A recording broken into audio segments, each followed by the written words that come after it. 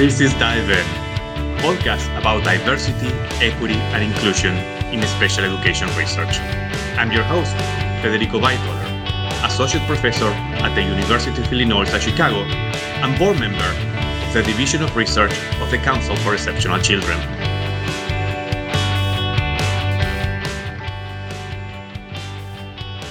Welcome to our 8th episode of Dive In, a podcast about equity, diversity, and inclusion in special education research, a podcast sponsored by the Division of Research of the Council for Exceptional Children. Today, we have our winter holidays episode. And to celebrate it, we have a fantastic interview with Dr. Nathan Jones, the new commissioner of the National Center for Special Education Research. Dr. Jones will be speaking about how the center will address issues of equity, diversity, and inclusion in research, and also maybe giving some tips for those trying to seek funding through this agency.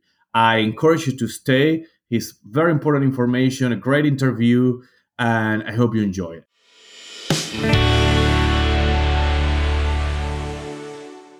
Well, thank you, Nathan, for being with us today and Dive In. Thank you so much for having me. I'm really excited about this podcast that you're building and that CEC and you have made space to make this happen. I've really appreciated the episodes to date. Yeah, thank you very much. I know as a new commissioner, probably your time is it's gold. So let me start with a very simple question for our audience, for those who may not be familiar with the National Center of Special Education Research. Can you tell us what does the center do? What's the relation with IES? Can you tell us a little bit about it? Yeah, so I'll start with IES. So IES stands for the Institute of Education Sciences. NCSER is one of the 4 centers within IES. But if I'm thinking about IES more generally, the charge of IES is it is tasked with being the independent research arm of the U.S. Department of Education. This independent aspect is actually really important. The focus or the goal is to ensure that as new presidential leadership comes in, that there is independence in terms of our pursuing our work independent of the whims of any president or leadership at the department. We were founded in 2002, and when I say we, I mean IES, as a new federal science agency that was to be devoted solely to education research. NCSER was authorized in 2004 in addition to that founding legislation. And so a couple things I think are worth noting. So one, NCSER's founding mission is written out in legislation. You can pull up ESRA, the legislation that oversees our charge, and there is a very specific mission, and it really is to sponsor research to expand knowledge and understanding on the needs of infants, toddlers, and children with disabilities, to improve the developmental, educational, and transitional results of such individuals. In layman's terms, what that means is that we are really focused on promising programs, practices, and interventions for individuals with or at risk for disabilities from birth all the way through adulthood. So we have a pretty broad charge. We fund research in a number of different areas, but intentionally, our focus is meant to kind of cover the full spectrum of development. Two things I think are worth noting, because it likely is going to shape other aspects of the conversation. So I think it is worth noting that NCSER has come to look a certain way over the last 20 years in terms of the kind of research that we typically support. And there's a couple reasons for this. So the first is that in our legislation, there was a focus on scientific evidence. And we could have a whole conversation about what that means or whether that is the best way to approach the world. But through our charge, there is a focus on measurable student outcomes and in investigating promising programs and practices that lead to improvements in student outcomes. So when you set the course that way and you describe it as measurable, it kind of sets in motion a certain kind of research. I think the other thing that's noteworthy is that we really prioritize causal methods and causal research. So what that has allowed us to do, I think, is over the last 20 years, I think it's indisputable that NICSR has had a transformative impact on the field in terms of funding scholars from kind of all throughout their careers to establishing and building a robust body of evidence around promising practices and programs. But I think, as you can imagine, that is an incomplete picture of the field of special ed research, and so there are implications there, and it's worth talking about further. Yeah. I have some questions related to that. When I was thinking of that, I mean, I think this history of NICSR is probably tied to the legislation, right? This comes out, you say 2002, this comes out of the No Child Left Behind, if I'm not mistaken, correct? And we had an emphasis on outcomes, on academic outcomes, and an emphasis on evidence-based practice. So kind of the history of this center is tied to this historical piece of policy. Yeah, I mean, I think that is precisely correct. And I think also evident in that approach is that we are, by definition, a field-initiated organization, which means that as commissioner, I can't wave my wand and say, I want to fund this project, and this project. There is a real value in field-initiated review, which means that peer reviewers are sitting in rooms making determinations about grants, and ultimately it is the will of the reviewers that carries the day. Yeah. So let me get into a little bit of the topics of this podcast. So how does NICSR plan to address issues of equity, diversity, and exclusion in special education research in the upcoming years? I mean, I think it's an important question. It is a pressing question. It is one that is front and center on my mind. I will also say, just to start answering the question, that I think one of the things that I've been so thrilled about stepping into this role is having a team of program officers. We have 7, we are going on 8, who are really dedicated to the mission of NICSR. And I'll say that the reason I bring this up is because I think in most all of our conversations, these questions of equity, diversity, and inclusion are front and center as we think about our priorities moving forward.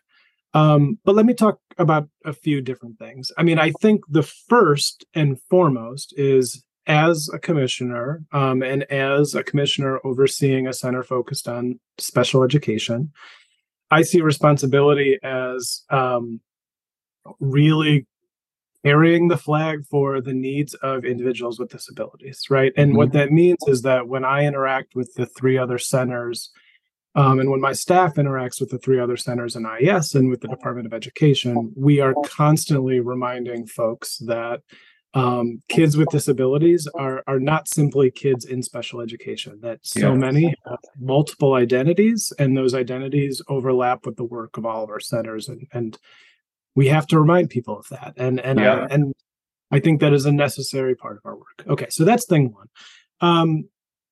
I think thing two is that an essential component of our work.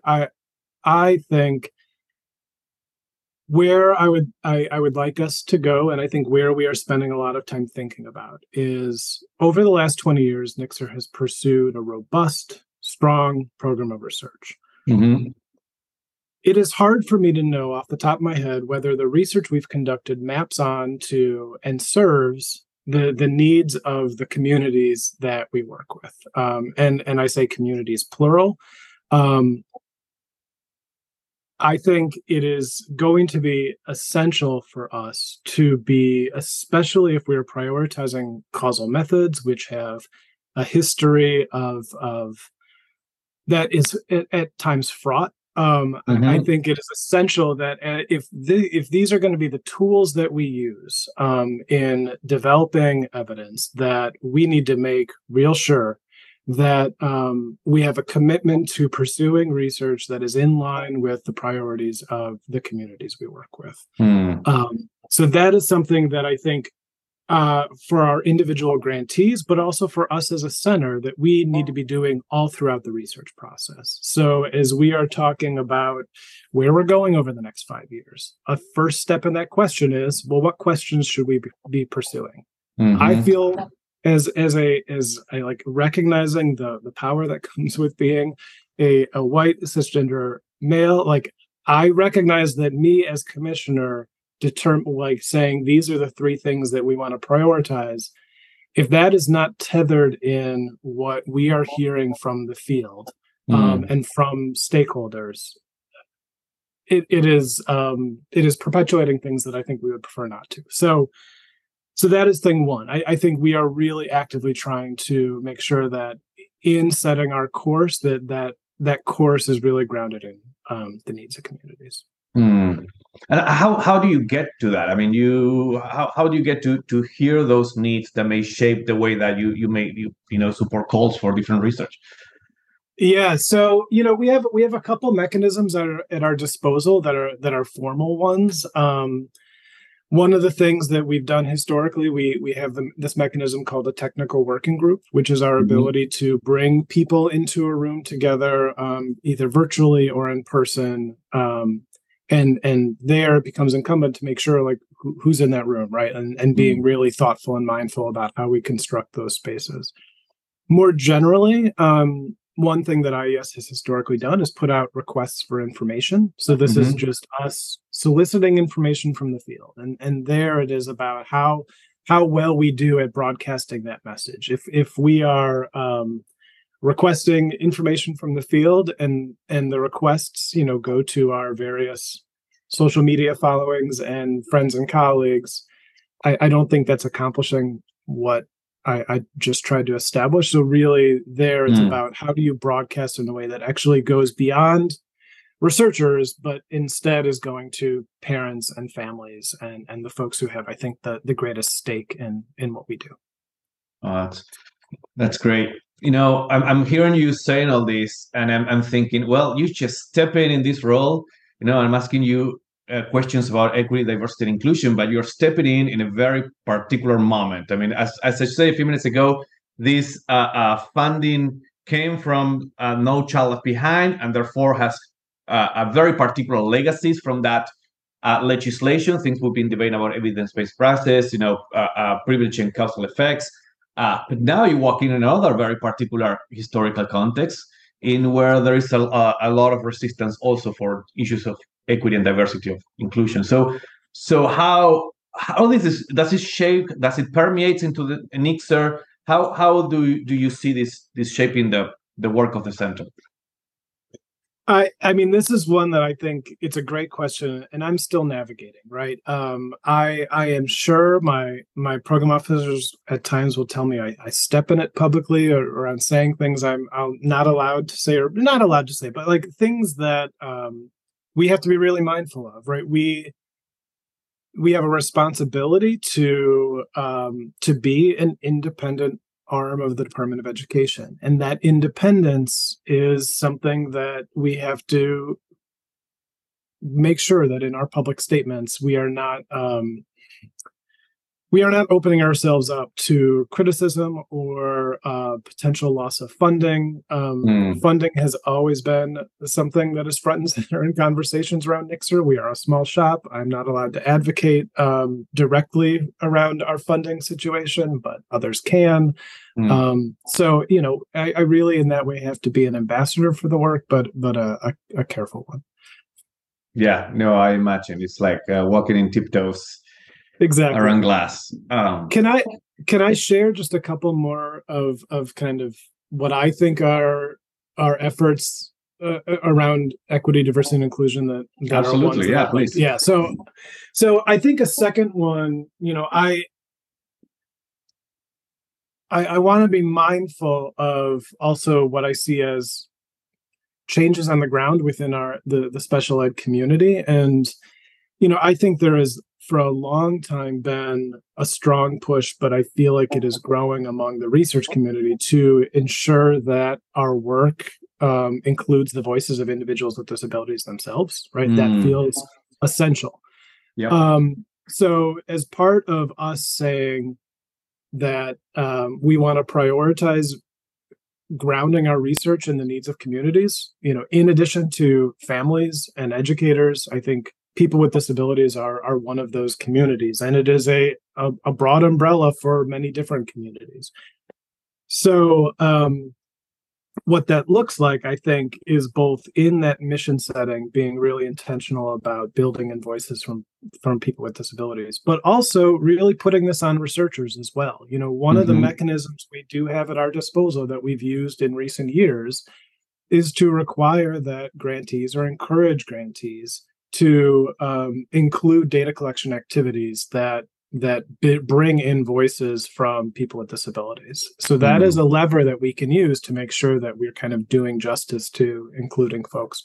But also then thinking about one of our missions is around training. And not only do we sponsor research, but we also sponsor training efforts. And so thinking about whether or not we can be intentional about increasing the number of researchers with disabilities that are out in our field and that are supported through NICSR funding. So I'm not suggesting any specific mechanisms, but in terms of a priority, certainly that's something we're interested in.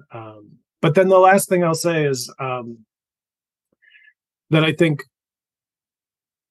we have to be cognizant of who we're funding, both in terms of researchers, but also institutions. And so we are moving in the direction of really trying to be as transparent as possible and making information public and routinely public around who we're funding, both in terms of institutions and grantees. And then thinking about, are there ways we can reduce barriers to application that would ensure that we brought in who we are able to fund? Those are great points, and I'm sure many people are very excited about these new initiatives of the center. All these initiatives also makes me think a little bit of the report from the National Academy of Science and Engineering and Medicine, providing guidance on the future of education and research. We had our first podcast of our series in Dive In was with Alfredo Artiles, talking about this report. They have very explicit recommendations for diversity, equity, and inclusion, also the inclusion of different methods. But I know you also was part of this report. So has this report kind of shaped the work that you're bringing to the center? It's a great question, and I am in this kind of funny spot of the IES had commissioned that report to inform potential directions for the next 20 years of research priorities within IES. I was one of the committee members on that, and now I'm stepping into a role where at times, various folks have asked us how we are being responsive to the recommendations of the report. So I will say that both as commissioner, but also as an author, but I'll speak as commissioner, that what I really appreciate about that report is that it is highlighting some key challenges in our field and offering really useful potential directions for us to go. When I read that, there are many recommendations. Those recommendations, some are contingent on additional funding, but some are ones that we could be implementing in the more short term. But when I read that report, the key message that I hear is this question of is research being used, right? So we are really good at funding and developing and testing promising practices and programs in education research. I can think of countless grantees who have done tremendous work in generating knowledge. It remains to be seen just how effective we are in bridging that knowledge production to research use, right? So the one of the key areas of focus in that report is around knowledge mobilization, right? Ensuring that when you are producing research, that research finds its way into practice. This is not an IES specific challenge. I think across the board in education, there are so many factors that make it really difficult to think about how we get research into schools. But it is one that when I look at that report, that is the front and center message, at least to my mind. And then some of the recommendations in the report are kind of in service of that, right? So one is really focused on at the forefront, really engaging communities in the research process. I think I spoke to that a little bit earlier in our conversation. Yeah. And then I think it's all throughout the way, learning from the knowledge production, synthesizing that, thinking about more research that's needed, and then kind of developing this continuous cycle of hearing from communities, feeding information to communities, responding to them, and kind of doing so in more true partnership.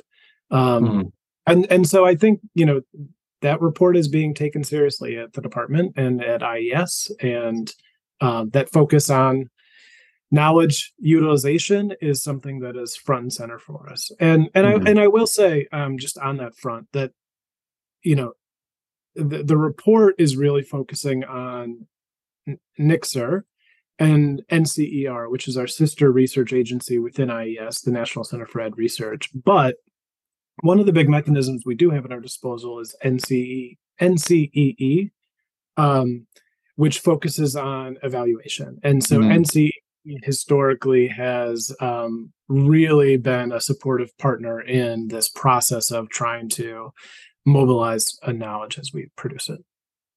That's very interesting. One of the things also that it took my attention in the report is also, which is related also to applicability.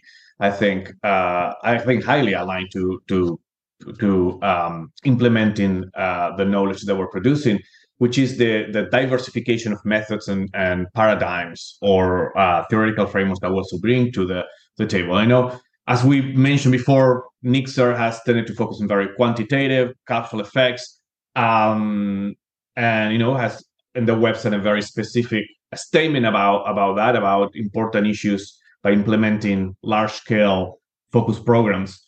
Does the center plans to support, or there is some initiatives to support those who do qualitative or more mixed methods work? So the formal answer, the easy answer, is that we have always endorsed and suggested our support for mixed methods research. It is historically there have been fewer opportunities for purely qualitative work. But I think a focus on qualitative work alongside quantitative work is something that has been supported. There are really strong examples of. I think there are fewer examples than I think either one of us would like. I think the more complicated answer is that and is probably a theme running through many of the podcasts you've done, is that these methodological spaces are wrapped up in a whole bunch of other stuff, right? And that stuff is often epistemological. It is often around kind of the roles of communities in research and voices in research. And so what I would love to say is I would really encourage a much wider range of researchers to consider NCSER. But I think part of that consideration is recognizing the not constraints, recognizing the kind of the terrain in which we are working in NCSER, right? Which is prioritizing a certain kind of causal research as that is not the only way of knowing, but it is one that must be in conversation with other ways of knowing. And so so what would it actually look like? I mean, this is a hard question, and it's one that I do not think the field of special ed research has done a good job grappling with. Is how do we think about different ways of knowing within the same space? And how, and so if you're going to do mixed methods research, what I wouldn't want is that, no, not that I wouldn't want. I think the most likely version you would see come through our doors and be successful getting through the review process would be the qualitative work that, maybe it's a qualitative researcher who surrounds themselves with a lot of quantitative researchers and is kind of the safe, trusted qualitative researcher. That is all well and good, but I think what I would really encourage and is hard is for communities within special ed to make explicit. I mean, I'm thinking about some of the words that I heard Mildred say in one of the previous podcasts, like be explicit about your ways of knowing and how you're positioning yourself in your research, but then put that in conversation with other ways of knowing. That process is personal. That process is interpersonal. It involves trust. It involves time, but I think is going to be essential. Like we have much to lose as a field if we kind of take the reality that people have different spaces for publishing, for getting grants, for going to conferences, and they do not have to be in conversation with each other, and they can still be successful. That is the truth, but there's a real downside to that approach. And so I don't know the best way to encourage it. I'm 3 months in. Yeah. But I would, to the extent that we can really foster some shared conversation, I think it would enrich the kinds of grants that come through our door. I absolutely think there is space and room for qualitative work. Like if we are not doing if that kind of work is not being done alongside these studies of promising practices and programs, if we don't know why those things are successful or why they fail or why people value them or why they don't, it does shortchange us in terms of the contribution we're able to make. So I don't think those things inherently work at cross purposes, but it's an uphill battle, and one that I think is worth fighting to try to figure out how we can be in conversation. That was long-winded. I apologize. No, I totally agree, and I hope your work in NICSR can get to some of those issues and creating those spaces where people can come together to have this conversation, at least through research and design.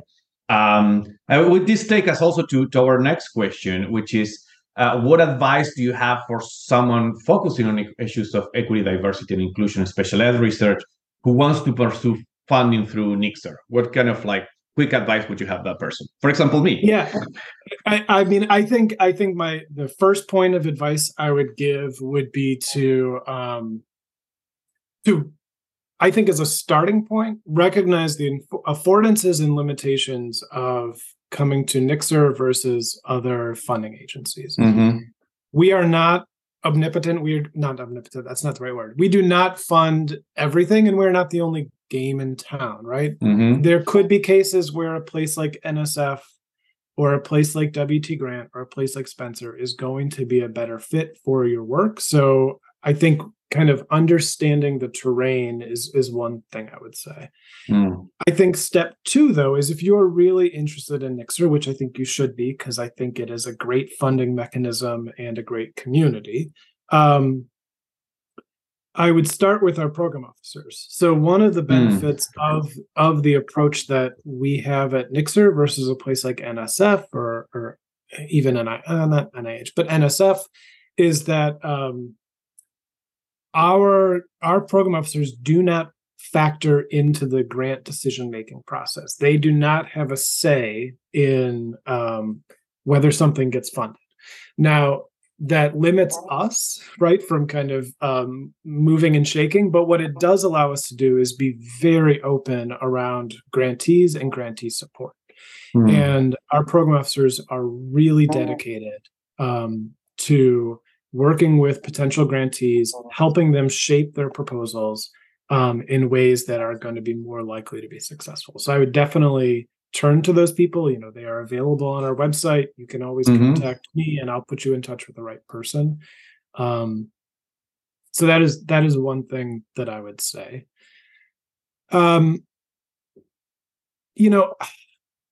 I would also say I've got two others. So one other thing I would say is be persistent. I mean, if you are signing up for this, if you are signing up for proposing to NICSR and IES, much like other agencies, not everything gets grant funded the first time through, and that's just one of our realities we work in. And so persistence pays off.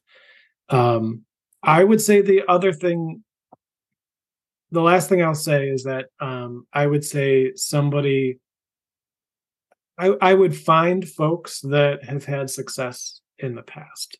Some of this is about putting together proposals in ways that kind of look and feel like what is expected. And it can be really hard for somebody who's never done that before to kind of get it right. And so maybe, versus your first time out of the gates going it alone, I think strategically, you might be better off trying to find a trusted colleague who might be able to. No, that's like great advice. Let me summarize this very first, this advice, see if I got it right.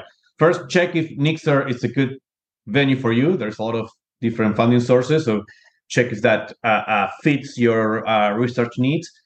Contact the officer, a program officer.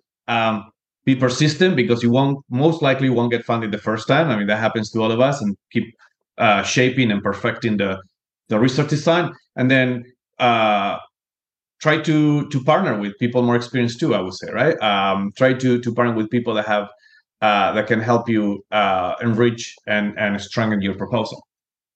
That sounds great. Yeah. Great. So here we have perfect for advice. I think I'm gonna write it down after this meeting for my next proposal. So this is my last two questions, and it's the same questions that I ask every single guest. The first one is, can you give 3 quick, brief pieces of advice for those special education scholars who wants to foreground equity and justice in their research? Yeah, I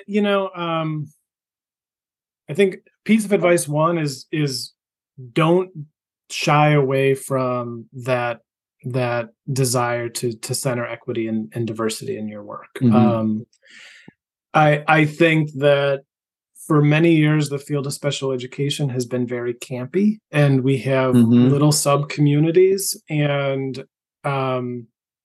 I really think it is important to push these questions into some sort of main conversation and to kind of be bridging across communities. So I would not shy away from that voice. I would leverage it and really prioritize using it.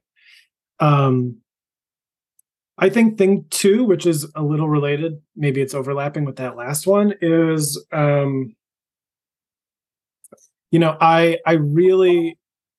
would really encourage folks to read broadly and have conversations broadly. I was trained by a sociologist, Barbara Schneider, and somebody who focused on teachers, and Peter Youngs. So I've always kind of had this weird positioning within the special ed community. I did not. I have for a long time focused on educators. I have done work in measurement spaces, and it has made it challenging to kind of make sense of all of that, but I also think it has really enriched the way that I approach work. There's a piece that I don't know if I'm at the point where I should be recommending articles, but there's this a piece by Sfard, I believe is the way you pronounce it, from on the value of more than one metaphor. And I think it's an older piece. I think it's 1999. Could be 1989.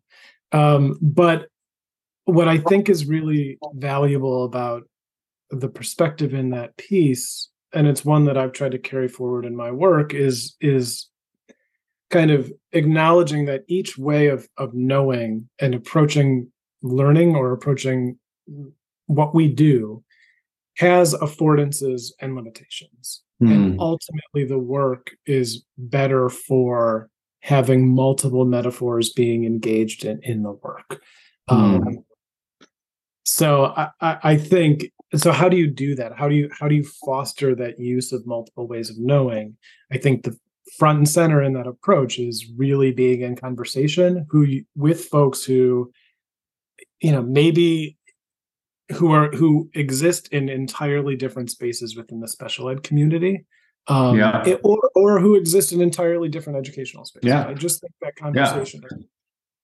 No, I totally agree. I think in the special ed community, I think it's changing. I think in my short career, I mean, I would say, I don't know, 15, 17 years that I've been on this, I've seen it change. But I think that there's a lot of need still to have conversations with people in other fields, like sociology, as you say, anthropology, political science. I think there's still a lot of need for that. I think in certain aspects, we've been kind of not an isolated field, but we've been protecting too much ourselves, I think, and not letting ourselves to expand our knowledge and our methods with other communities.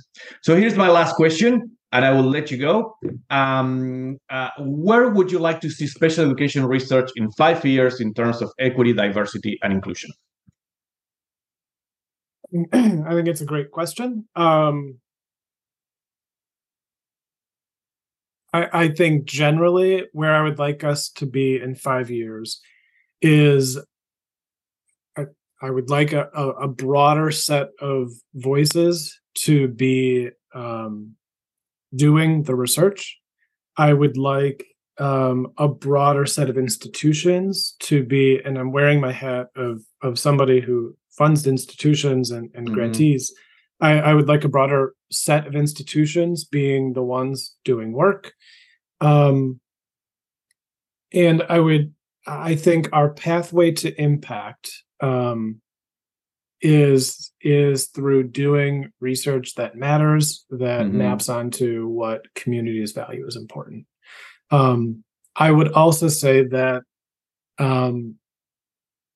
that more different kinds of evidence enrich work, and that is a message both to, I think, our qualitative researchers, who I think would stand to benefit from being in conversation with folks who do, work from positivist perspectives. But I think the vice versa is true as well, that I think folks who are kind of in the causal domain, there's a lot to be learned from folks who are doing work in other spaces. And so if I was looking 5 years down the road, what I would love to see is that studies that are being proposed from the onset are leveraging multiple tools to tell a rich story that is based in really strong evidence, and how people define evidence and strong evidence is multifaceted.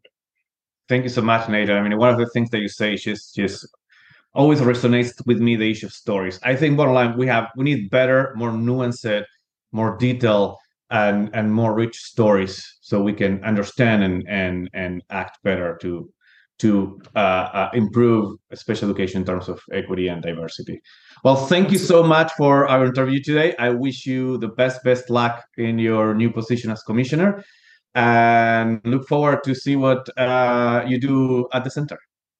Thank you so much. I appreciate you making the space for the conversation. Take care. Thank you for listening to our episode. I hope you learned as much from the interview as I did. This episode was produced by me, Federico Vaitoller, Tasia Gonzalez, and Haya Abdelatif. Please, if you like the podcast, subscribe, and please tell your friends about it. See you next time.